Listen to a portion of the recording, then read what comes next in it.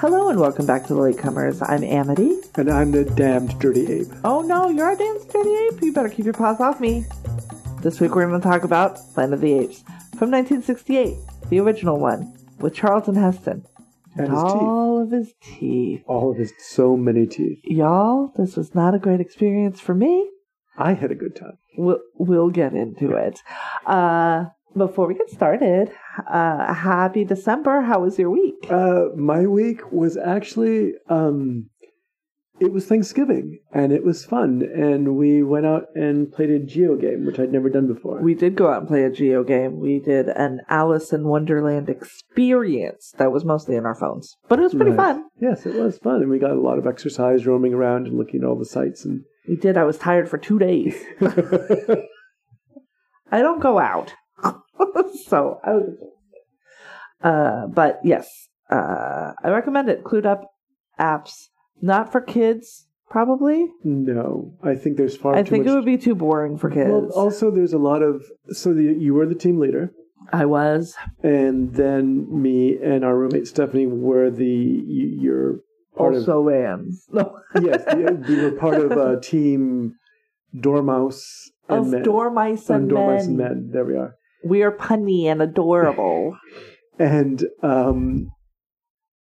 periodically you would get sent a task as a team leader. Yeah. And we could help you along with it. Yes. But some of the tasks were completely beyond my abilities. Yeah, there was one where it was that thing where you're supposed to pick the color. Right. Like, it'll say the like, you'll read the word purple, but it'll be in black, and you'll have to choose black because it's the color, not the word.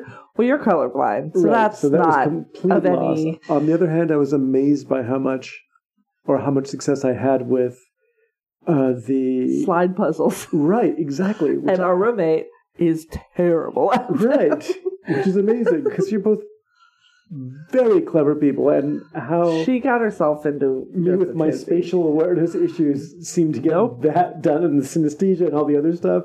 I was able to just zip through those. I don't know how. But yeah, I had a lot of fun. I felt better about myself. And we got all the riddles right. Yes, we did. And we saved Alice, for what it's worth, who's not a real person. Next you'll be telling me Santa's not real. I will say no such thing. Or certainly Godzilla. Not in December. Or what? Or Godzilla. Godzilla is absolutely real. I see his head right there. Mm-hmm. And his likeness over there. Mm-hmm. And his likeness over there. And his likeness over there. We're surrounded. Yes. You're in my room. Yes. All right. You want to get started with this? Sure. Movie, which is definitely a classic. I didn't like it, guys. I didn't like it. Before we head into it, what was your issue with it? A not insignificant part of the issue is that I do not enjoy Charlton Heston's acting or his personhood as a later adult. I understand that the version of him in 1968 and the version of him in the 90s are different people, but you'll pry this gun from my cold dead hands really doesn't leave a delicious taste in my mouth, and it doesn't ingratiate me to liking him on screen. That, combined with the fact that his character's a fucking asshole, was rough. And he's acting with his teeth. His teeth should have an and or a with credit in the credits. The other thing is, I mean, obviously it's 2022. Science fiction has come an extremely long way. This movie was made before we landed on the moon, which I have to keep reminding myself, because just the sci-fi of it all is, of course the movie's been spoiled for me. Like Soylent Green, this is one of those things where they're on Earth the whole time. Gasp, really? But yes, and that's supposed to be a surprise, even though when the movie starts, he tells you that they're going back to Earth. And then when they land in a liquid and it's water, they still don't know that they're on Earth. And then also there are horses, and then also, why do the apes speak English? That was your giveaway. That was my giveaway, yeah. And I didn't even think about that, but English and we know we're a far ways into the future, presumably like 2,000 years into the future, which evolutionarily doesn't work. But language, I mean, English wasn't English 2,000 years ago. There was no such thing as English 2,000 years ago. So language evolves much faster than what we'd be given to believe, but it certainly only exists here. You're not going to go to another planet and then have people speak, or the life forms there speaking English to you. That's just not a thing that's going to happen, right? So, because even if you believe in that seeding theory, that aliens seeded planets, and so humans are from some alien place, language evolves in the place that it is. It's like we didn't get English from those people or that group, if that was a thing. I don't think it was a thing, but just English. But my thing was also, there are horses here. There are horses. So you have to put yourself back in the frame of mind of an audience in 1968. And I enjoyed this film a lot as a kid because there were not big science fiction franchises at the time. Right. This was before Star Wars. Yes, by a decade. As a matter of fact, this is the reason why there's a Star Wars. Because this and all of its... Because this spawned several sequels in quick succession. Right. And then a remake a long time later. And there was a television show. After that, and a television show and an animated television show. And I like the new reboots, which are prequels. Right. And I like those. And I like some of the effects here. The music was good. It's like the number 18 in the AFI's top soundtracks. Right. But yeah, we start and he's talking and he starts with a monologue about how they're headed back to Earth and how so much time is going to have passed and how he can't wait to see how bad humans fucked up the planet in that time that they were gone. So it's all seeded at the beginning. Yes. It's very much a product of its time. Taylor, along with the other astronauts there. Landon and... I can't remember the other one. So it's a B. Right. Well, they don't last very long, the others. But, and then a woman, who's also with them, are on a deep space mission. Yes. That is now slingshotting its way back towards the Earth. Yes, they went through some sort of wormhole and they presumed that they would be gone, was it 700 years? Or 70 years? Right, and they wind up... I can't... It's a goodly chunk of time. They think they've experienced 6 months, but it's going to be like... 6 months in deep space by our time. But according to Mr. Helson's theory of time, the vehicle traveling nearly the speed of light, the Earth has aged nearly 700 years. 700 years. So regardless of time and space, they presume that they will be returning to Earth to a planet that they don't know. That'll be unfamiliar to them. That'll be unfamiliar to them. 700 years is the rise and fall of America, everybody. Because we're not making it another 500 years. There wasn't an years. empire that lasted 700 years, aside from the occasional fluctuations in Egypt and places like that. Right. But the... No, 700 years is longer than any single civilization. Right. Human civilization has made it. So... We start with Taylor giving this narration. What we get from his opening narration is that he's a deeply cynical man. And I expressed to you that this has always been my biggest problem with this first film in the series, is that our hero is just a jerk. He is. He's a male chauvinist. He's a member of the Don Draper kind of school of cocktails and cynicism. What I also don't understand is he is unnecessarily cruel to the two other people that survive with him as they're trying to come to terms with the fact that they're lost in space. They think that they're lost in space when they land. Now, even if they weren't lost in space, even if they returned to Earth after 700 years, which was their projected thing that they were going to do, right? Why hadn't these astronauts already kind of tried to deal with that? Like, there was no chance, I don't think, that they were coming back 6 months later to the life that they left behind. So why are they so bent out of shape at the fact that they didn't come back to the life that they left behind? He wakes them up. So we see him putting out his cigar. Yes. Oh my God, that's something. Yes, he's doing a monologue into like a ship's log or whatever. Right. Yeah, he's smoking a cigar in the spaceship. And Come on, he winds up going into and then he puts himself to sleep. Aliens, I think that was the scene that always killed me, is that one of the military officers wakes up and immediately, the sergeant wakes up and just puts a cigar in his mouth right out of deep sleep. And it was like, okay, that was funny until, you think about it. So he puts out his cigar in this controlled atmosphere. He winds up going to sleep. He wakes up when they've crashed. And there's an alarm going on. So they rush he and Landon and Dodge. Yeah, Dodge, not B.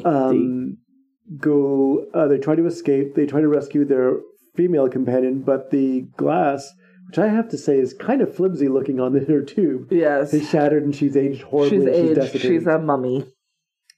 So so first thing, that's the other thing about this. Another thing about this movie, there were 4. 3 of them make it off the ship, and it's all the men. So the only human females in this movie can't speak. Right. Which is aggravating. Okay, go ahead. So they escape out of this, out of their sinking spaceship. Yep. They get a life raft or they paddle to shore. They paddle to shore, yeah. And when they get there, you find out what a jerk Taylor is, because he's constantly on Dodge's back about everything. He's basically like, get over it. Everything that you've ever known or loved is dead. Right. Which was always going to be the case. That's the thing. I'm like, why? I think that what the case was is that the other 2, Landon and Dodge, didn't really have enough time to absorb it. He was the last person putting them all to sleep. Maybe that's what we're being told by that. Except when they flew away, they knew they would experience 6 months, and the Earth would experience 700 years. Now, it turns out when he looks at the calendar, they've actually gone like 2,200 years in the future. Right. But fundamentally, if I left today and came back in 700 years or 2,200 years, nothing that I know today would be here in either case. So I don't understand why they're so... Were they just not told that? I don't know. That's wild. The readings tell them that they're 2,200 years in the future. Tell them that they're in the Orion Bellatrix system. Right. So that's why, in the beginning, they think they're on another planet. Right. And also, again, for our readers who are too young to remember this, and I, as the elder statesman of this program, I suppose, there was a time when Martian canals were believed to be filled with water, potable water for Earth. Sure. The clouds on Venus were believed to be all... Yeah, because my first instinct when I see liquid, if I think I have if I'm an astronaut, first of all, they wouldn't let me be an astronaut. I'm too fat, I'm too tall. I'm too big. But if I was small and they decided I was allowed to be an astronaut and I crash landed, especially if I was in stasis when I crash landed, and liquid was coming into the ship, my presumption was that liquid was going to kill me. My presumption, until proven otherwise, is that's not water as I know it. Well, see, and again, if it was water, I'd go, ooh, there's a pretty good chance I'm on Earth then. Science fiction films before the very first probes arrived on Venus and discovered these are clouds made of sulfur and this is hell, right? Yeah, right. 20 million miles to Earth, or Voyage to a Prehistoric Planet, or Planetaberg, as it was called originally. All these stories were about a swamp-filled...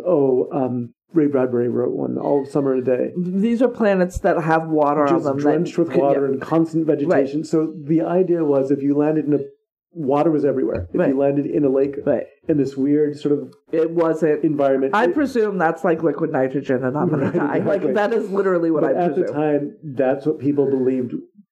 The water was common everywhere. Ice was on Mars. Right. So they just thought it was the same as here. Okay. All right. So that they didn't freak out for that. No. But once again, you guys, 700 years have passed. Your whole family is dead. Right. Was going to always be dead. If nothing went wrong, nothing at all in our thing, in our trip went wrong, if there wasn't a crack, if we didn't get off planet, when you touched down, nothing was going to be as you left it. Well, so landing on another planet where nothing is familiar shouldn't be that much of a mind fuck, I guess. So these three men, the first 20 minutes of the movie or 15 minutes? Yeah, it's just Taylor going, get the fuck over it. Well, get over it. Everybody you love is dead. And that's actually a part of the film that I like, aside from his constant getting on his. They put a little American flag down. It's just how weird and alien and strange this landscape And they dig up one plant. Right. And that's what Landon's job. No, Dodge's job is. Landon is he's like a botanist, yeah, or like a biologist, yeah. Right. And so because they do land in a desert, they film in. I was like, is this Utah or Arizona? Because it looks like Utah. Right. It's red rock, interesting rock formations. And it is an area between on the border of Utah and Arizona. So go me. And this they're filming at a man-made lake and reservoir that was dug out starting in 1963. So it hasn't even opened yet. Right. So they were able to use... Which is a good idea because you have the complete run of the place. Yes. So they were able to use... And in a landscape that literally no one has ever seen. Right. And I wish... Which is very cool. It's one of those cases where... And this is an instance where I wish I could have seen this film... In 1968. Well, you weren't born. It was a year before I was born. Is that the photography, the widescreen photography, must have been amazing on the big screen to see this. And nobody will have seen this location because it didn't exist. It was so alien and so strange looking, and that combined with the score, which is very weird and percussive, and it's really interesting. So that was cool. But I was also like, well, we're in Utah. You're going to go to a coast and then there's going to be the Statue of Liberty. Please explain to me how. But that's fine because 2,000 years changes things, but it doesn't change that much. But it's fine. At one point, they discover, and I remember as a kid this creeped me out, these scarecrows that have hides attached to them. Those are very creepy. And they're very weird looking. And they're like full-sized versions of the Blair Witch thing. Right, and they're flayed something. You don't know what it is. Yes. And you look at them in the distance. And we never really learn about that in this movie. I don't know if they discuss them later. They are very much like a scarecrow, but not a scarecrow. It is a layer of protection for the ape civilization against whatever's in the Forbidden Zone. But they don't think anything lives out there. Except so for perhaps human beings. Except for me. That's true. And the human beings that they do run into, for one thing, I should inform people, there's a lot of weird casual male nudity in this movie. It's not... Okay, let's get over the fact that casual male nudity shouldn't be that weird. No, but for 1968, even casual female nudity was odd. So we're just seeing a lot of Charlton Heston's ass. At one point or another. They all dive into this the lake astronauts, they've been wandering through the desert. They dive into this beautiful fountain. It's gorgeous. Stalks of corn growing around. And they get naked. Mm-hmm. And it's not fucking weird. Because... And then their clothes get stolen. Yeah. And it turns out it's stolen by a group of human beings that are there that are, as it turns out, entirely mute and wild. They're almost feral, right? Yes. And Taylor makes the brilliant colonizer's observation, well, in a couple of months we'll be running this place if this is the best they have. Yep. So he's already thinking, it's like there's nothing, and I'm sure that... That's the other thing. Right. Those are humans. Sir, why are you surprised you're on Earth when those are people? Well, again... Now, granted... Right. we left, it's been 2,000 years, people must have populated. Really? Mute ones? What? Sir. So... There are horses. That's why I said this film is more of a science fantasy. We have, as we discussed when you discussed this morning, we've had other science fantasies like Star Wars that pay a little more attention to the science part. I mean... But we've also had movies like 2001, which are very science forward. Yes. We had films like not The Arrival, what was the film that we were talking about? With Amy Adams. Yeah, that's... right, yes. Which is an entire film just about... I believe that is called The Arrival. Developing a common language and communicating, and that was really absorbing science fiction. Or a film like Gattaca, which is all about the permutations of... Yeah, The Arrival. Arrival was the weird Charlie Sheen alien that's movie. Why I was The Arrival is the Amy Adams movie about communication. So that's literally what that movie is about. You have these other tending toward harder science fiction films, or really thoughtful science fiction films like Solaris or 2001. And so we've been spoiled by years and years and years of that. That's what it is. That's largely what it is. And so something like this is closer to an older episode of The Twilight Zone or The Outer Limits. And it feels preachy. Uh-huh. And the thing that's preaching to me is Charlton Heston's teeth. And I don't want to hear what he has to say, because we can pry guns from his hands over his cold dead body. I understand. It's hard to separate that. I understand it, because I have a problem now watching... I love Sergio Leone's movies. Uh-huh. The westerns that he did. And watching Clint Eastwood now... We're going to watch Dirty Harry, and I'm going to have a bad time, you know? But the direction that Clint Eastwood took as a person is kind of difficult to take for me, because... You know, I used to love watching these movies with my dad, and Leone's movies are really striking looking. Yeah. And he really revolutionized filmmaking, but at the same time, you're watching this kind of guy. So I understand your problem there. So that's largely what it is. Right. He's supposed to be... But his character is not... His character is a very cynical late 20th century man who's used to... Yeah, I just don't like that character. He's used to the... And I just don't, I'm like, kill him. The entitlement of his species. I legitimately am like, hey, Zaius, why is he still alive? Right. As soon as he heard he could talk, and you believed it immediately, you should have put a knife in his throat. Now, we're jumping ahead of time. I know, but like... So, he's eyeing this very young humanoid female, to his mind. Yes. Zora? Nova. Nova. Right. Right, Nova. Who was played by Linda Harrison, who very briefly became Wonder Woman in the 70s, but that's a whole other story. I can see that. Yeah. But he's looking at this sort of colony of humans, and then there's these gorillas that come on horseback. Yeah. Gorillas on horses. And there's a lot of really well done action scenes in here. Yes. How any of this was done was beyond me, because I'm thinking of, as I pointed out to you, these actors are wearing felt and leather, and they're wearing 3 hours of makeup on their face. Oh my God, so in the hot. desert. And then you think about the stuntmen riding these horses and firing guns, and just that whole scene where the feral people are being dragged in nets, and they're wearing loincloths. Yeah, and there are scenes where there are just piles of human bodies, y'all.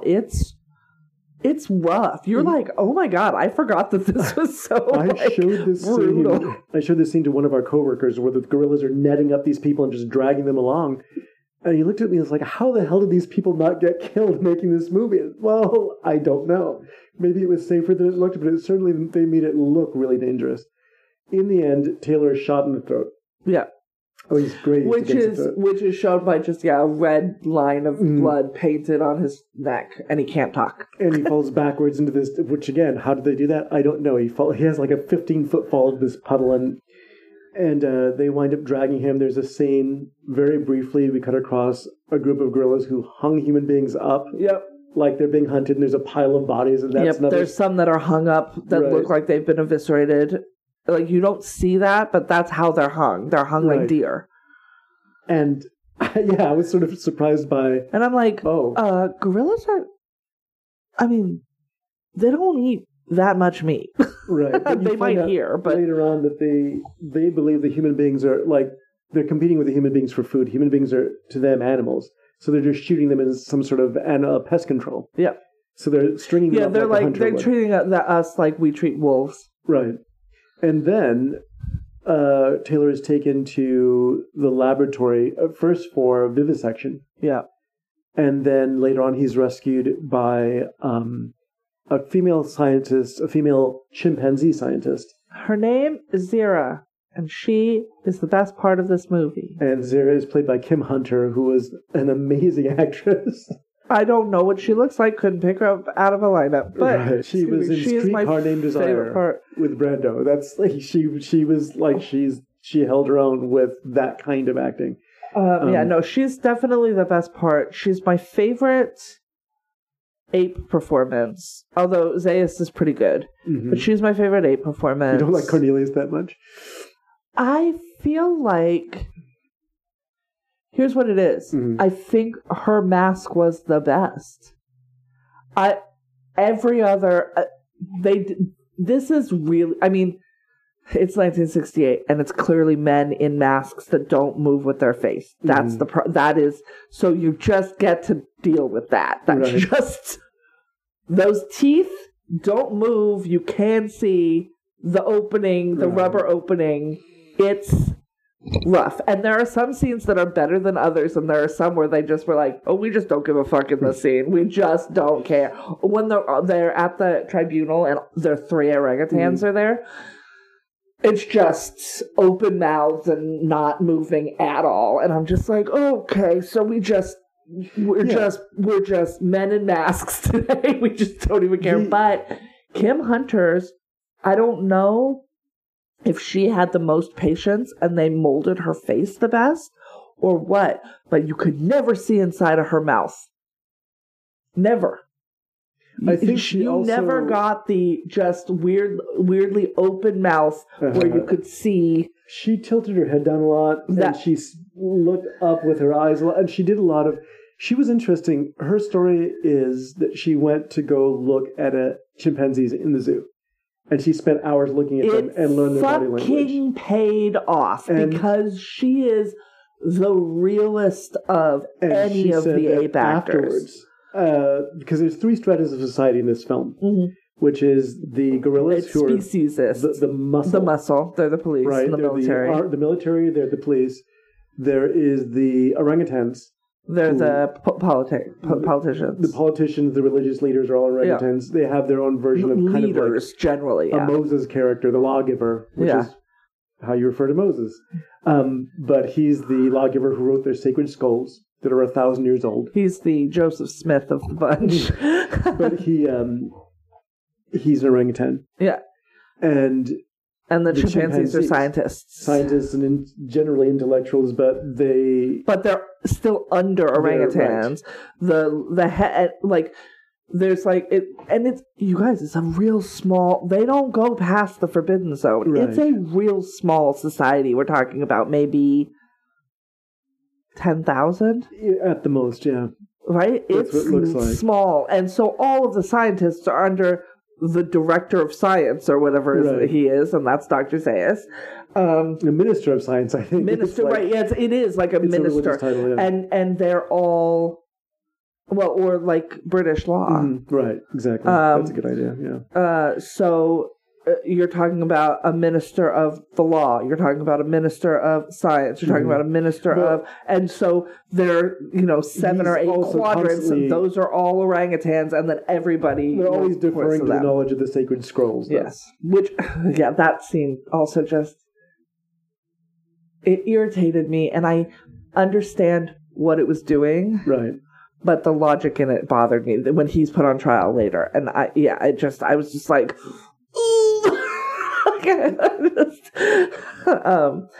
But so he becomes basically Heston Taylor becomes Bright Eyes. That's what she calls him. He still can't talk, but he does. She thinks he can communicate. She thinks he's intelligent. And he's gesturing for things all the time. He's trying to write in the dirt, and then Nova comes out and scratches it out. I'm like, bitch.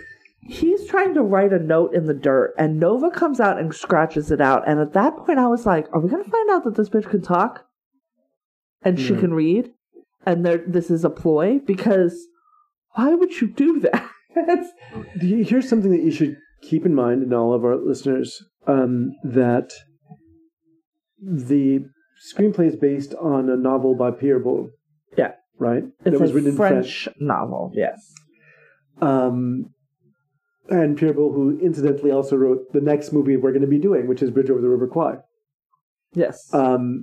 That's weird. It's weird that it's back to back too. Yeah, that's what I'm saying.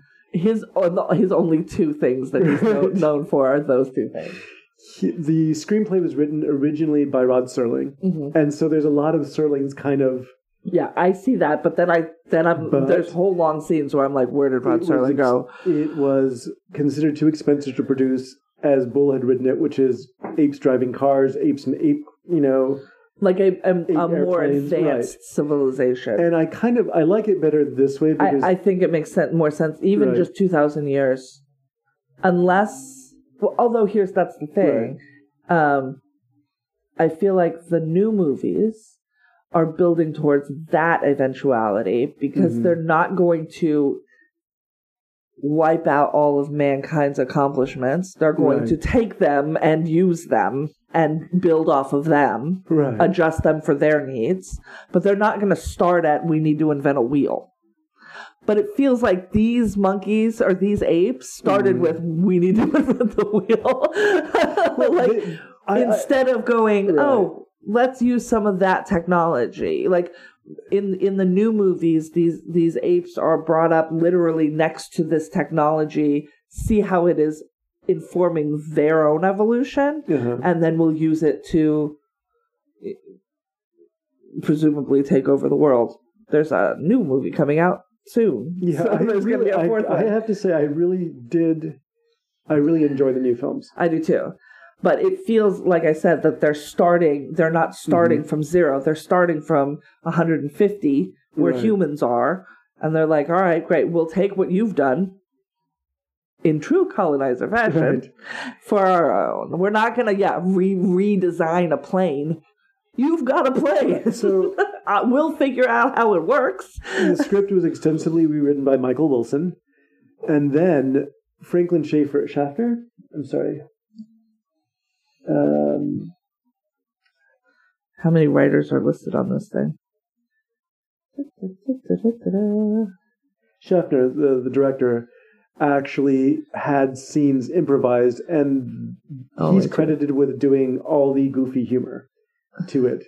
At one point, Julius, who's the warden of the human area of the research, the vivisection center, or whatever it's called, when Zira tells him it looks like he's talking, he goes, well, you know what they say, human see, human do. You see, human do. But then meanwhile, at the trial, the three orangutans hear no evil, see no evil, speak no evil. Right.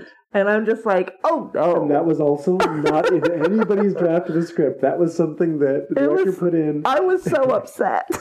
He got a big laugh from the audience, and so he's like, we're keeping that in. And they didn't just keep it in. It's on screen for a long time. Yeah. And so what happens at this point, Nova is sent to be his mate or something. Yeah. And Nova is a name he gives her. Right. So that's fun. He's having these sort of monologues to her because she can't understand what he's saying, or they can hear, they're just all mute. All the humans. Finally he can talk. Yes, at one point he begins to speak. Yeah. And we learn this because he escapes. Yes. He's demonstrated to, or he's shown to Dr. Zayas after he's writing furiously. He's learned that he can write. He took a pen and paper from her notebook. Yeah. And starts writing. And once he's writing. Yeah. And so they're like, well, he's not, because at first when he's making noise, they're like, he's mimicking like a parrot does. Like a parrot doesn't speak. A parrot mimics back to us. And they can put meaning to the sounds that they're making. And then what's the difference between that and speech? Oh, I'm going to say nothing. But anyways. It's how children learn. Yes. And she shows to Cornelius. and then he makes a paper airplane. Right. And they don't have planes. Planes are impossible. Fly isn't a possibility to them. Right. So that's where we are with the thought process of the orangutans. We're talking about pre-1600s somewhere. humanity. It's a very far pre-industrial civilization. Like, I'm going to say before... Da Vinci, I think, is the first person... I'm sure flight had been considered, but I think Da Vinci's the first person to really be like, no, I'm pretty sure this is a thing we could do. He still didn't. Right. But he was probably, at least as far as we know, I mean, there have been billions of people with billions of thoughts. So we don't know. But I think Da Vinci, 1600s is about when humanity started thinking, oh, maybe flight is a possibility. So we're talking about, pre-medieval or medieval or earlier thought processes. About the age of the culture. Although they do have rifles, they do have other things. Which would be 1600 BCE. Right. That would be about like 1600 years maybe since they started whatever their culture is. But humanity's been around for 50,000 years. So she introduces him as Bright Eyes now that he's writing to Cornelius, who's her fiance. Who's played by Roddy McDowall. Who's hysterical. Who sounds like Roddy McDowall. He's very funny. He stands in a real weird, awkward way. He looks like this is what I like about him. And he seems slack-jawed, even in a rubber mask. It's very weird. His posture always looks like a guy who's expecting to get hit in the gut. Yes. He very much is. His chest is, his shoulders are rounded in a way that it just reads, please don't. Right. And that's kind of his character, though. He has developed the theory of ape evolution, which is that apes have evolved from a lower order of primate, possibly man. Yes, right. And at this, I think that was one of the funniest bits as a kid. They think Taylor actually tries to laugh, but his throat hurts, so he's not covering his throat. Yeah, and I don't know. It might just be because it's the 60s, and this is how scientific thought was then. Right. I forget that the way that human knowledge works is every year we learn as much as we learned in every year from forever ago through last year. Mm-hmm. It's exponential to a degree that is kind of not possible to even grasp. Mm-hmm. But I'm just like, why? You interact with these humans. You see them as a pest, but you interact with them. We interact with animals. We humans interact with animals. And understand, maybe it took until this long, understand intelligence in some animals, right?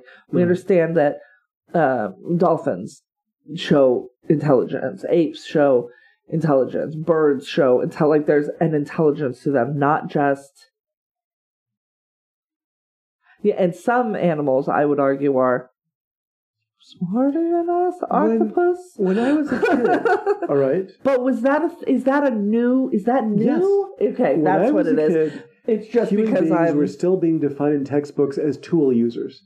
Mind you, birds use tools, right? No, that's right. That's really the only thing that put us separate. Distinguished. And birds didn't just start using tools in the last 20 years. For the longest time. Yeah. And so we probably learned how to use tools. Insects build homes. From other things. People wanted to say otters learn using tools from us. And I'm like, I bet. We started eating oysters because we saw them eating them. Right. It was the other way. We want to say that they learned from us, but I 100% believe it was the other way. Again, remember, this is the fact that there's that's my that gets me stuck. Where I'm like, you're studying these creatures for whatever reason, which is never really clear why they're studying humans. If you just see them as a pest, you should just get rid of them. Well, I think that Cornelius obviously is trying not to get beheaded for heresy, because you can still be beheaded. No, but I just mean scientifically, why Zara is keeping all of them and able to do that. What is she studying them for? And then if you're not going to make the assumptions that they are intelligent or could be intelligent, obviously she does start making that assumption here. But I would argue that Nova is not unintelligent. She's mute. That's not the same thing. Or, the ability to speak isn't where our intelligence comes from. So I'm just like, what are you doing in this lab? Is really my question. I think that, well, anyhow, I don't want to ascribe motivations to her. Fine. But I think that it's basically she believes her boyfriend's idea, her fiance's idea. Yeah. And she's trying to find a way to prove it because she has this naive faith. Which is not how science works. But this naive faith that if she can tell the religious authorities of Ape City or prove to them that apes have evolved from human beings, that they'll just be forced to accept it. And she keeps saying that all through the film, despite the fact that everyone tells her no, it's not going to happen. It doesn't matter. Right. If apes did evolve from humans, which once again, just like we didn't evolve from chimpanzees, because chimpanzees are here now. We evolved from something that also evolved into chimpanzees. There's like a Y. There's like a split. It's not they're here and we're here and we came from them. That doesn't make any goddamn sense. So she thinks he's the missing link, right? Which because of speech, right? But she's already done literal dissections to say there's nothing physically that removes the power of speech. It must be in their brain. Yeah. Which doesn't... So they say that, but then it doesn't really make sense. That are going on, as it turns out. Taylor escapes. Yeah. He runs amok around the city. Amok. That is the only word for it. And eventually is captured again, and this is when he speaks for the first time. Get your stinking paws off me, you damn dirty ape. And that's again, like Spartacus, I'm Spartacus. It doesn't matter how overplayed that moment is. It's still. I know you were like, it's gonna happen, and then I was like, you know what this feels like? It feels like a white man waking up when there are only black people around and just yelling the N-word. Why would you use slur? What? They are in charge here. They have the guns. Right. Why would you... You damn dirty ape seems ill-advised. I think this is after he's found out that they're cutting people open. They vivisected the only person who could prove his story. No, it was before that. Because he's... no. I'm sorry. Yeah. This is after they threatened to castrate him. Yes, that's what it was. Yes. And it was Dr. Zayas seeing that they said we're gonna take you to be castrated, which I don't know why Zayas didn't. Like I said, just you cut that throat. But be done with it. You don't even have to just castrate him. Just kill him. He's a problem for you, sir. Just kill him. So make the movie a lot shorter. You find out that is it Landon? The guy who winds up. And you wind up seeing the other member of the team is actually mounted in a museum. So, when they were all captured, Dodge was killed immediately, and he is, stuffed in the, the educational area, right? And then they find Landon later, but he has, a horseshoe-sized, or, shaped scar on the side of his head and is unable to speak. They have lobotomized him. Really primitive. Which we find out later wasn't on purpose. Right. Zayas said he never spoke, and I did that to save his life, but later we find out. We find that out after the trial that you had the issue with. So after he escapes and is brought back, they put him on trial. The trial doesn't make any goddamn sense. So you can't put a dog on trial. People have put mules on trial before. But if you're going to say that this is a lesser life form that isn't subject to our laws, then you cannot try them legally. That's not... What?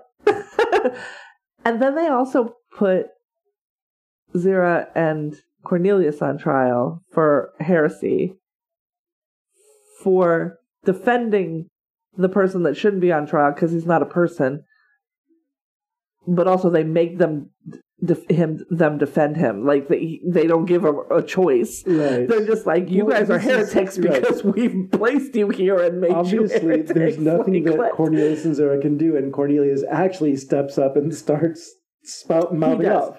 He does. And so... But like,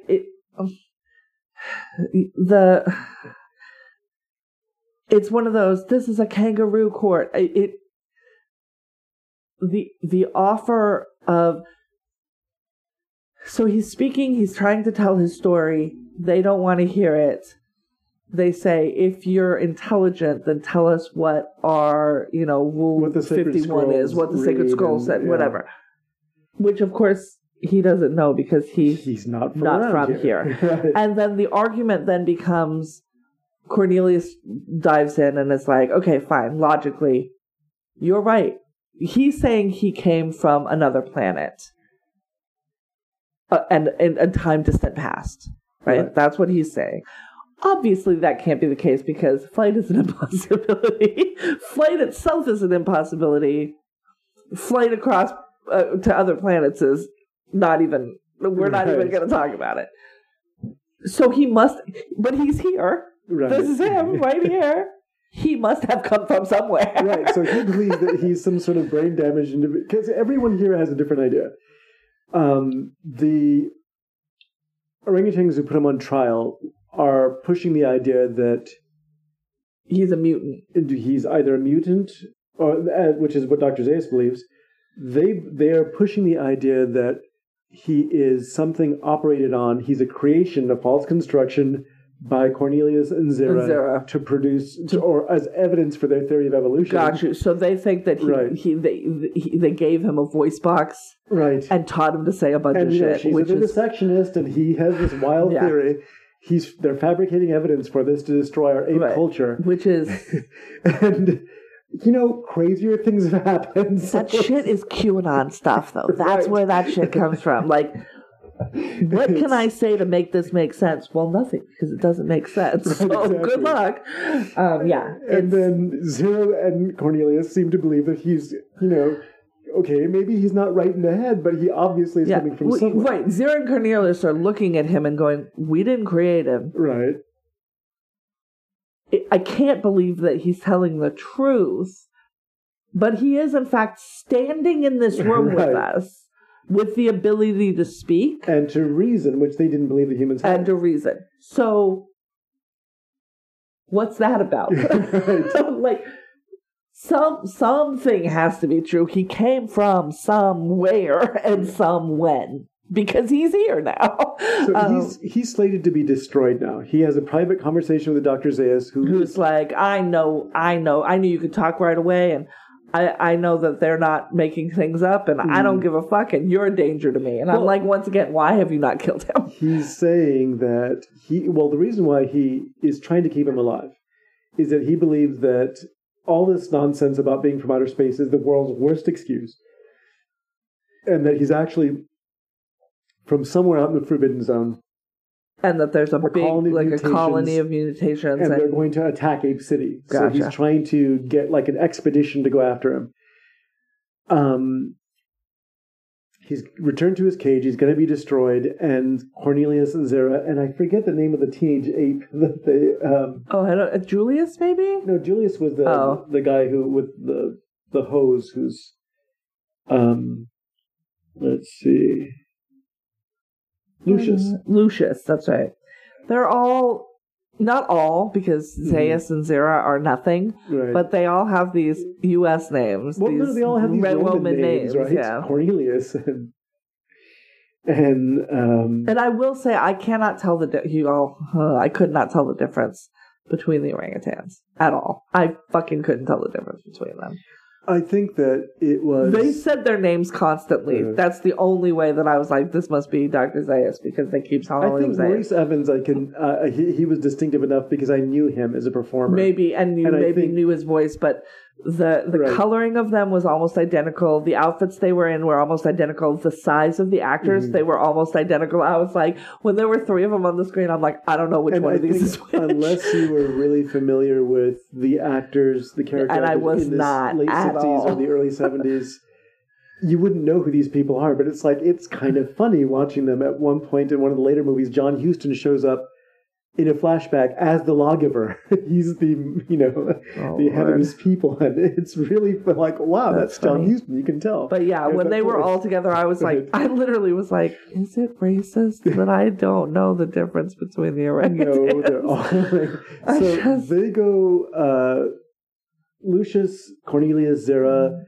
Nova, because Taylor insists on taking her. They all flee out into the forbidden zone. They flee out into towards the forbidden zone. Towards the forbidden zone. Nova and Taylor are going to keep going, and Cornelius and Zera were going to and return to the archaeological dig. Where he found evidence of this human evolution. Yes. And while they're there researching this or looking into it, there's a gunfight with the gorillas and Dr. Zaius, who've come out to exterminate them. Yes. Dr. Zaius is captured. Yes, by Taylor, basically. Yeah. And they have a second kind of... Yeah, let it. That's fine. They have a second kind of trial where... Sort of, yeah. Where Cornelius is asked to provide evidence of his theory that human beings evolved. So he's like, at this strata we found this, at this strata we found this, but then further down we found this. And he finds eyeglasses, something that Taylor recognizes as a replacement heart valve. Yeah. So he's like, well, whoever lived here was old and infirm because this was a replacement heart valve. They had eyeglasses, like... dentures, I think, was one of the other things. And then they find a baby doll, which is a human baby doll. And they're like, well, apes used to... And the Zaius keeps fighting back with apes used to keep humans as pets. Right. And then when the doll is dropped, it says mama. And they're like, would apes have made a doll that looked like a human and could speak? Right. The answer to that, everyone, is no. No, they would not have. And so with that, there's some sort of proof that at some point in the history of this planet, humans could speak. Right. Does that mean apes came from humans? No. All it means is that at some point on this planet, there were humans that could speak. That's literally it. That's all that we know. And Zaius is... Zera and Cornelius are like, you've proven it that we're not heretics, so we're gonna be cool. And I was like, why do you think that's true? Because immediately they're like, Taylor and Nova, you go. Mm-hmm. We don't need you to prove, to get us off the hook because this has proved it. Zaius has seen it. I'm like, but Zaius is an asshole and also in charge. Why do you think that he's gonna let this work? And then of course, as soon as Taylor's fucking out of eye shot or whatever, Zaius is like, blew the cave! Y'all are gonna go to jail for heresy. And I was like, yeah, because Power's gonna do what Power's gonna fucking do. And so then we are treated to these scenes of Taylor along the seashore with Nova. Yes, he's... This is just geographic issues that I have. They are clearly riding along the west coast of the United States. The beaches on the East Coast don't look like the beaches on the West Coast. They just don't. Maybe 2,000 years in the future, but I'm going to go with no. But, so, they're galloping along Malibu when all of a sudden we see, it's weird because what we see and then what he sees doesn't make sense. We see like it's the Statue of Liberty's torch is the first thing that we see, which doesn't make sense for what we end up seeing at the back end. And then we see points, and then we scroll around, and he yells about how we went and did it. We went and destroyed everything. Right. You know, and he curses humanity like humanity hasn't already been cursed. So there's some... I guess we're supposed to understand in 1968 this is a post-nuclear situation. So maybe the Statue of Liberty fucking went all the way around the United States. Also, maybe half of the United States is gone. It might have traveled around the earth and washed up on the shore. That could be half the Statue of Liberty. Yeah, it could also be that the West Coast suddenly has a different geography after a nuclear war. Right. And so that part bothers me less. I know that the things I'm just like... The things that, again, watching it now, as a person who's seen a lot of science fiction... Yeah. The first indication should have been the apes are speaking perfect English. Yeah.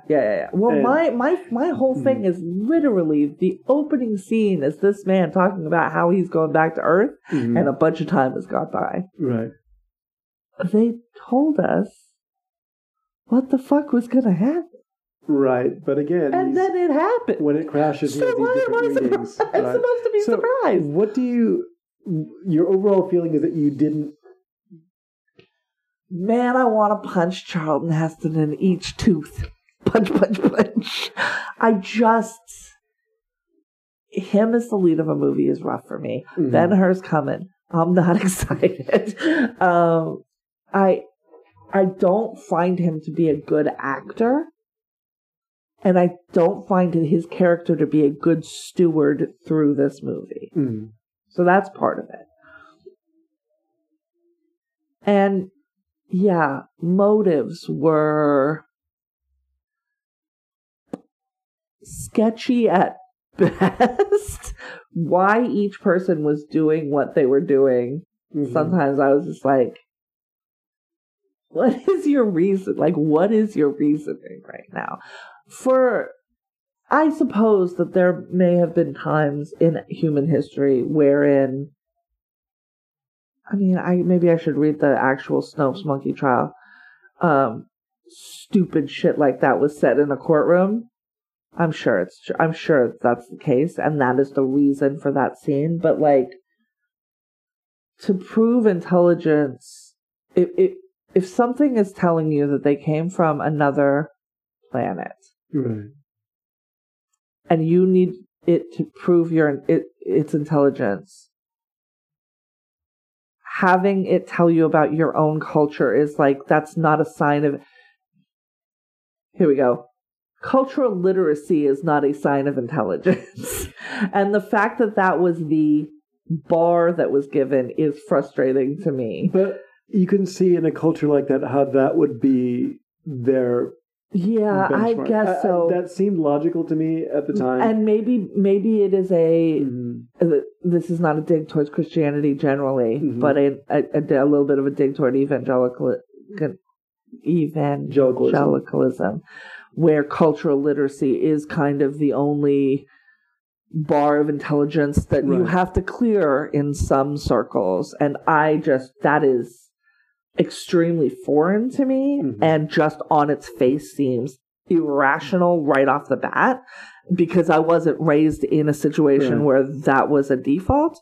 So it just bothers me, especially in a courtroom. I love a courtroom scene. Instead, you got a naked Charlton Heston and a bunch of apes. That's your courtroom scene. Doing hear no evil, see no evil, speak no evil as a joke. Mm-hmm. I was just like... Yeah, I think that's the other thing. Right. Like, I think you're making a joke to me, the audience, while you're also trying to make points to me, the audience. The tone was having issues, mm-hmm. and I think that Taylor as a character is difficult to like, and so in the end, when I first saw it, I was genuinely just sad for him that his whole cynicism about the human race is kind of put on. And then in the end, it's proven to be true. It's proven to be true. And he wasn't really a cynic. No, he wasn't. Because he was shocked by this. Right. And so because the personification that you've been seeing, as soon as he saw that Statue of Liberty would have been like, yep. And that is... Absolutely, that's what happened. That is the best acting of the entire film that he gives. He just like breaks down. And I remember watching it, and of course... And maybe because that's the only... true thing to this character that we've seen. Right.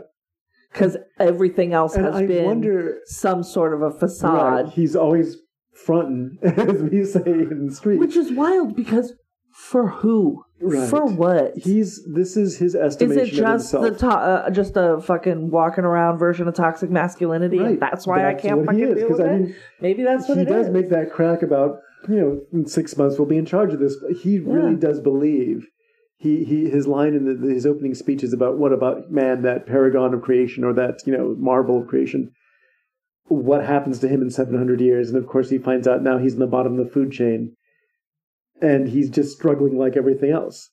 But yeah, I think that was the most honest moment in the entire performance. I think that there are scenes taken out of this film that could have contributed. Already it's at about 2 hours and something. This thing could have been edited. And I think just somebody looking at each character and every decision that they make and just going, why? And if you can't rationalize it, don't make that decision or don't show it to me, because it wasn't important. It was very skittish getting this film made at all. I mean, the producers were genuinely frightened of the kinds of things that they were pulling, both the statements about religion, the statements about society and culture and stuff like that. And it turns out that there was an entire plot thread for Nova. Where she actually is pregnant with Taylor's child. Yeah. And I believe that feels inevitable. Serling's version of the script, Taylor's killed at the end of the film, and Nova runs up with his child, and she's running off. It's a Spartacus ending. Right. But instead, this ending, which is closer to the ending of the book, which is finding out you've been on Earth all along. Anyhow, even when the story doesn't work, there's parts of it missing. It feels like there's pieces of it missing. The score really works for me. Yeah. That's Jerry Goldsmith, who's also responsible. We saw him do the score for The Omen. Yeah. And for Poltergeist. Oh, wow. Okay. He did LA Confidential. He did A Patch of Blue. He did Star Trek The Motion Picture and Alien. Okay, so he's a remarkable composer. Yeah. And he also does a lot of avant-garde weird stuff with this score. And you're listening to it going, okay, there's a reason why. It's all percussion. There's that. He uses the cello to imitate like ape noises at one point. Yes. Yeah. It was really creative. Yeah, he is. I'm going to see if he's on this. He's number 18, Jerry Goldsmith. Let's see if he's anywhere else. On the top 25. Yep. Chinatown. Oh, there we go. Yeah. So that's number 9, excuse me. So yeah, and I'm sure in the other 100 are other ones that you've listed. So yeah, he's But yeah, for The Omen, he wrote an entire piece in Latin, like an inverted mass that he wrote himself. It's like, no, I didn't attend a black mass. I actually just wrote one with all these weird lyrics to it.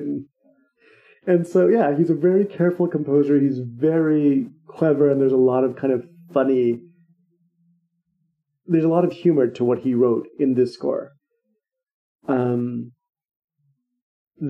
costume design and the art direction are amazing. I feel very sorry for the poor actors who had to act through all this makeup. Yeah, and that's, I think Kim does by far the best job. You do just kind of have to go plastic masks, rubber masks. That's what's happening. Right.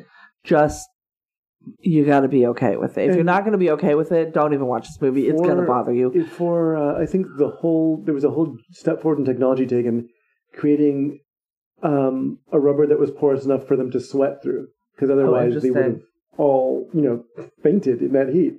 And even then, there were people who were having issues who couldn't come back, that they wanted to cast, they couldn't in the end. But if you haven't seen any of the rest of the movies, just to give you a brief arc of what happens after this, it gets very science fiction-y. It's Escape from, Conquest of, and Battle for, or Beneath the Planet of the Apes is the second film. Beneath the Planet. And that's where you find out there's been a nuclear war. Okay. And again, it's very clever. There's a group of mutants who actually created the Forbidden Zone, and they worship the Omega bomb, they call it. Do we find out? So, as we said, this is a small colony. Right. And they don't believe that there are anybody else out in the planet. They figure they're alone on the planet. Right. And you find out that the whole... That is not the case. There's a whole... That Dr. Zaius was right. There's a whole group of mutants living out there in the desert. Do they talk? They do talk, but they communicate mostly telepathically. Oh. And that movie is really clever. That follows immediately... Are the humans that we'd seen previously communicating telepathically? No. Okay. But the radiation created differences in their issue. Well, again, radiation, 1970. It's fine. So, and the end of that movie ends with the end of the world. They set off the Omega bomb and it blows up the entire world. And you're going, okay, well, then how are there three more? Because Cornelius and Zira were able to use the spaceship and travel back in time to 1971. And they show up. Nope, I'm out. Stop it. I can't. Nope. Really absolutely funny. Not. And then they wind up. Is it Roddy and Kim? Yeah. Is it the same cast? They go back in time, and then it becomes this very strange metaphor, right? They get back in time, they show up in 1971, they become a cause for celebration, but it's discovered that by one of the politicians that welcome them. And there's a really funny scene where they get the spaceship, but they expect to see Taylor and his company. And then these chimpanzees pull off their costumes and like, hi, don't mind us. Also, didn't you not expect them back for 700 years? Right. But they go through the same wormhole. So they wind up back where Taylor started. How that works, but that's fine. But, and then they wind up giving birth to a monkey. And then the film ends with Cornelius and Zira being killed. And the monkey is taken in by Ricardo Montalban, who is a zookeeper, who's like a circus owner, who takes him in and just keeps him with the rest of the apes so nobody knows. And that winds up becoming Caesar. Interesting. Yeah. And Caesar is a character in these old movies? Yes. Okay. I only know him as a character in and he winds up being played by Roddy McDowall again. Okay. And Conquest of the Planet of the Apes is a film that was... And these were made in 70, 71, 72, 73, and 74. Right. They are made in fucking quick succession. And or released in quick succession. That was a film, Conquest of the Planet of the Apes, that actually had to have an ending reassigned to it.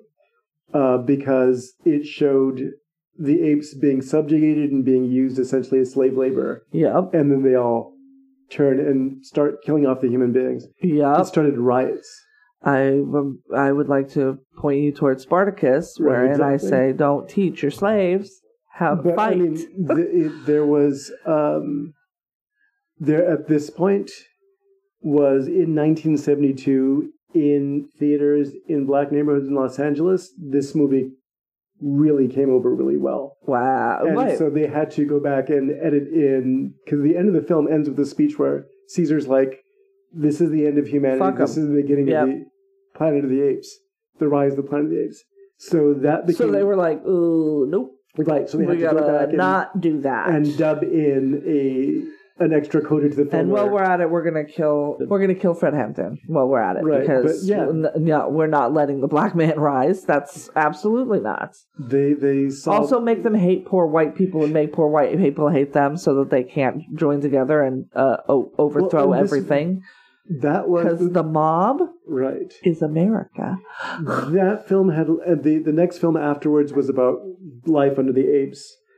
And the Battle for the Planet of the Apes is about Cornelius and his family, and they're starting ape society, but he wants to start it again where we can live on equal terms. And there's a battle with the last of the nuclear war survivors, so to speak. It's a really interesting arc because you can see flashes of like the Terminator and things like that in it. You know, you go back in time and you restart the entire franchise. It was just really... There's so many twists to this whole storyline. So when they did the remake, I wasn't that interested because I don't really like Tim Burton's aesthetic. And it had Marky Mark in it when he was still, I think, being called Marky Mark, which not a good look. The reason why I saw that one is that Rick Baker worked on the film.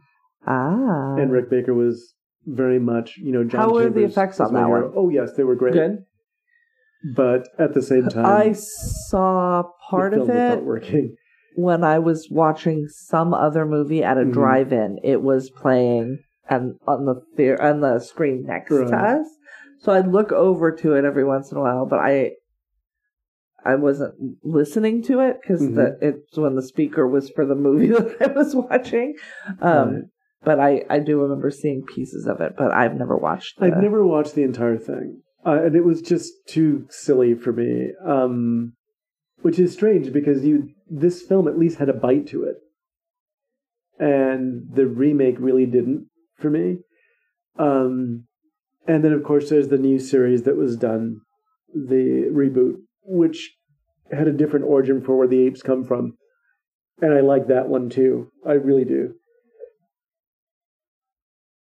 Which would be Rise of the Planet of the Apes, Dawn of the Planet of the Apes, and War for the Planet of the Apes. And I believe they're doing another one. Which would be Kingdom of the Planet of the Apes. Oh, okay. And that comes out like 2024. Like, we're not there yet. Yeah. Did you find it thrilling? I found it thrilling. And it's not just my childhood. There are scenes, like we mentioned, the chase scenes in this movie are spectacularly staged. And how they did some of this, the music makes it kind of thrilling. Right. The fact that I wanted to punch the main character all of the times made it not very thrilling. So I understand why it's on the list. It came out the day before my birthday. Oh, really? April 3rd, 1968. I mean, several years before I was born. So that is the Planet of the Apes. And next week, we're going to watch its weird twin, The Bridge on the River Kwai. It's not sci-fi, guys. It's a war movie. Arguably, this was not sci-fi either. So yeah, that's true. Is Bridge on the River Kwai? I always thought of it as being historical, but it is historical fiction. Yes, it's a war movie. A war movie, but it didn't. It's based on the kind of events that happened, using slave labor to build bridges and things, or to do to do infrastructure work for the other side. Right, that makes sense. Okay, so but written by the same person that wrote the book Planet of the Apes. So weird. What varied ideas this man had in his head, and he wrote it in French. So is the story about American POWs, or is it about European POWs? I'll probably know all that information by next week. We'll have to look it up. Yes. Okay. In the meantime, we are going to watch a version that you recorded off of TCM. TCM, so that should be... They're fairly complete, and I also... TCM gets really odd prints of the movies that have additional scenes at times where I'm looking at this going, this doesn't even have what I had on my DVD. But, anyhow, yes. I think it's available in the Criterion Collection or something, because it's a classic. Yes. So until then, though, do you have anything else you want to recommend to our loverly listeners? I would like to recommend a television program that I started watching, because I know that you'll probably have another one.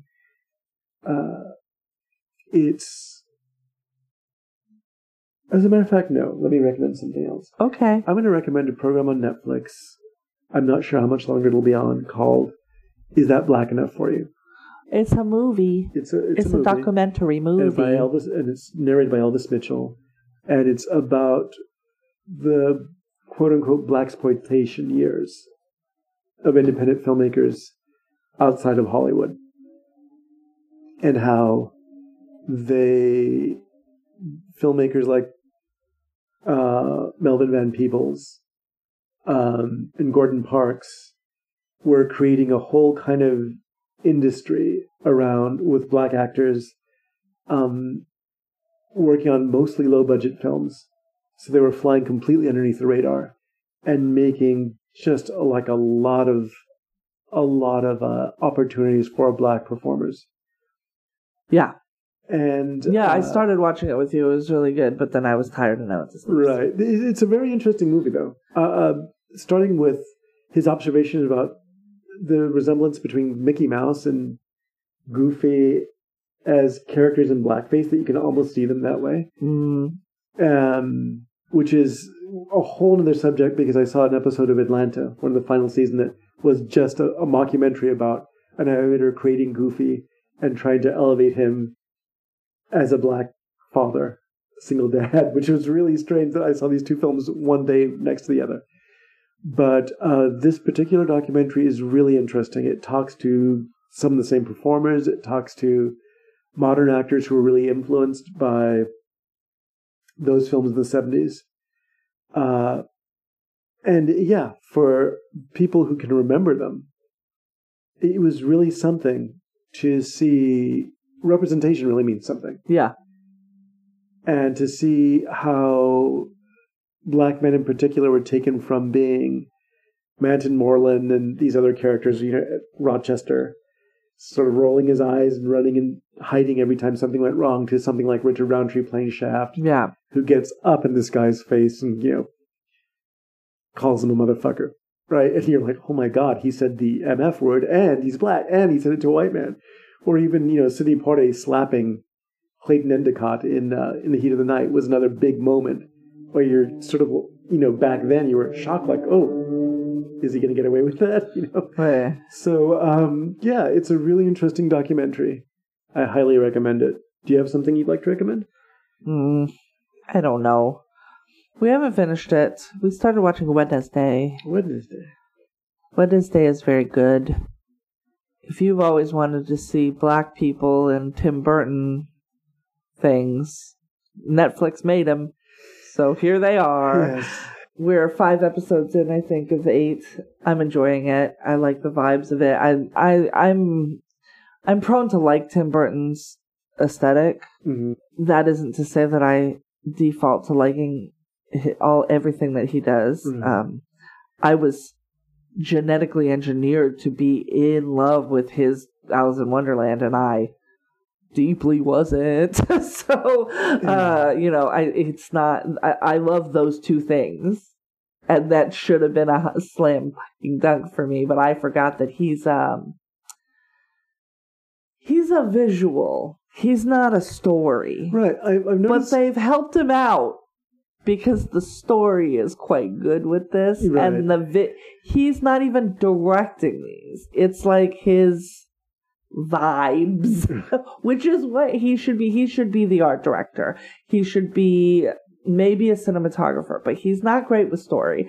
And so the fact that consistently across the board, he has a problem with religious people and religious stories. He has a problem with the artist who did Big Eyes. What is her name?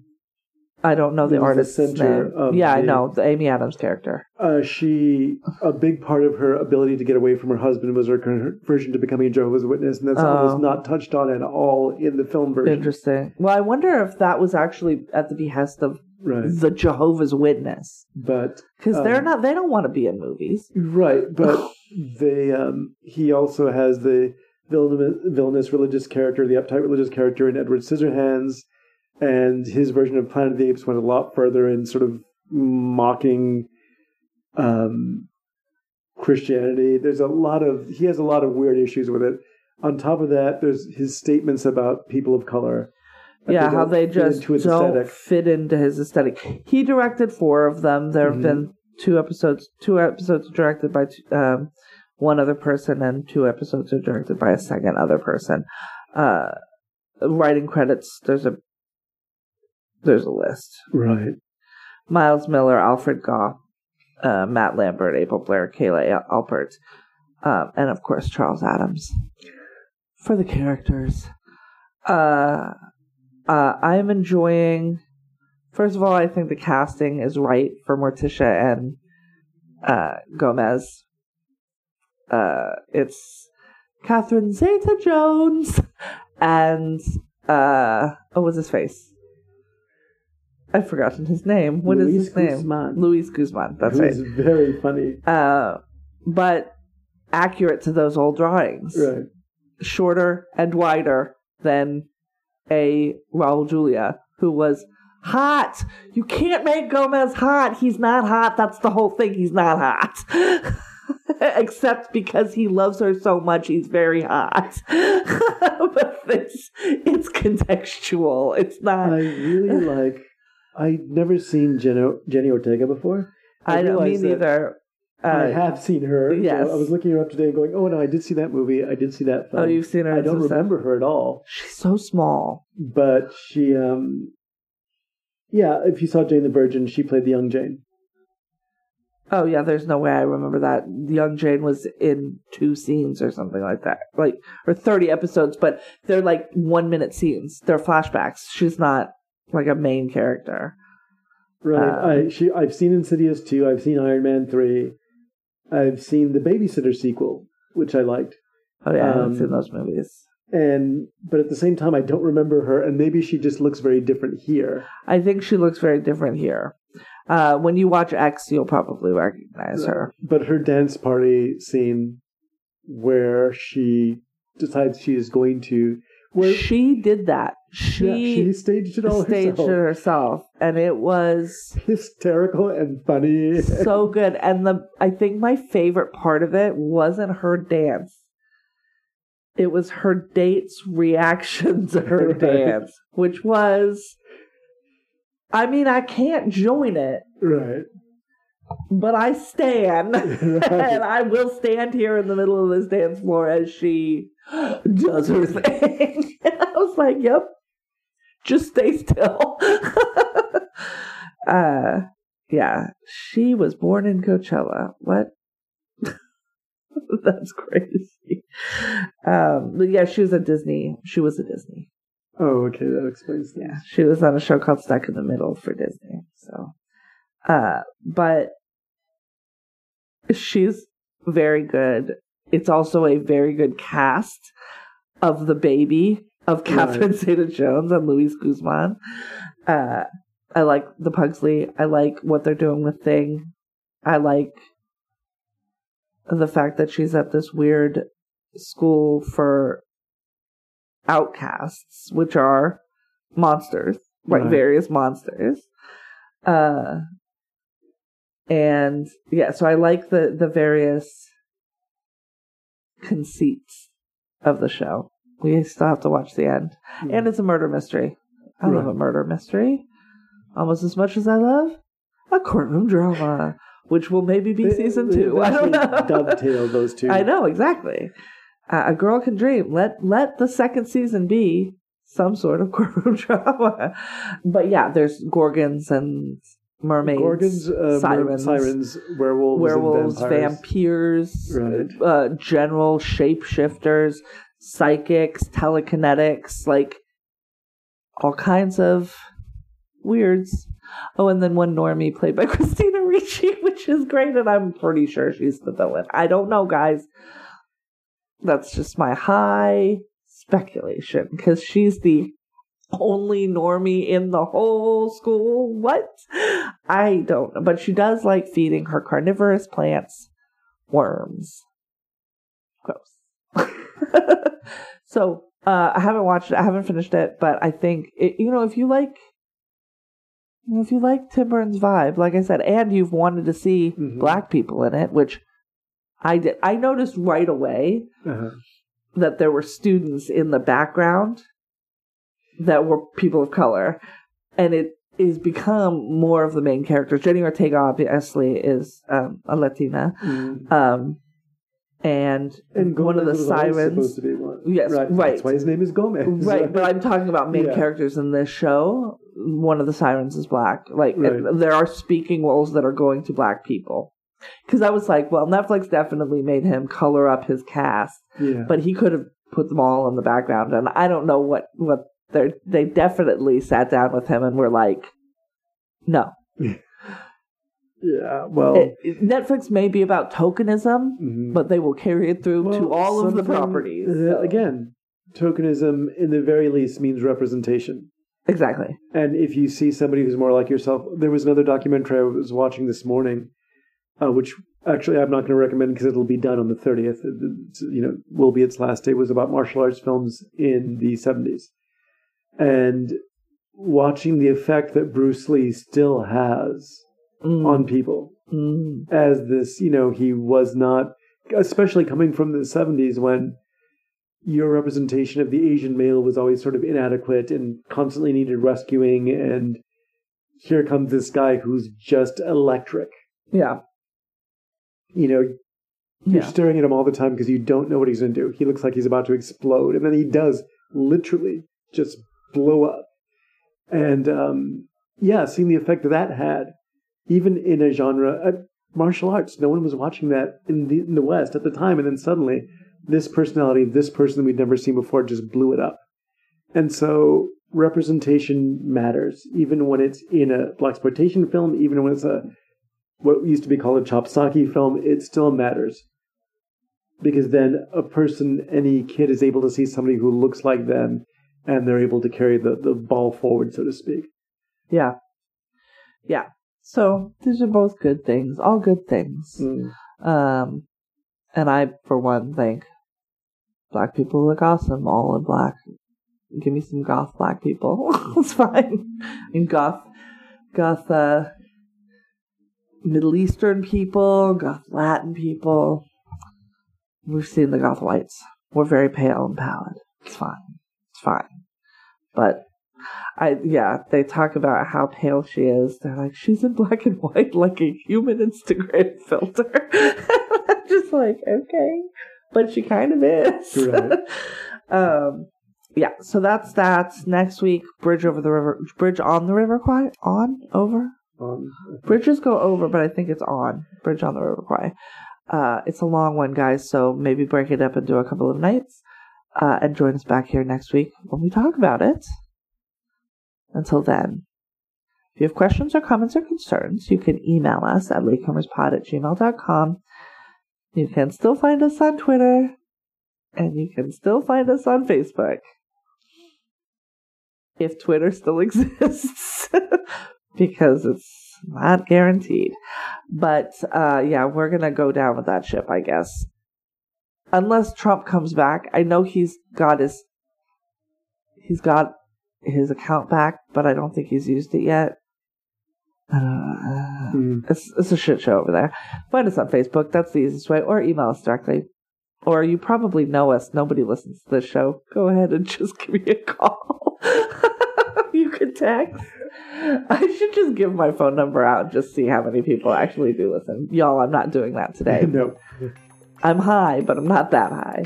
And until then, until next week, I want to remind you to please take your medicine. And we'd like to remind you, better late than never.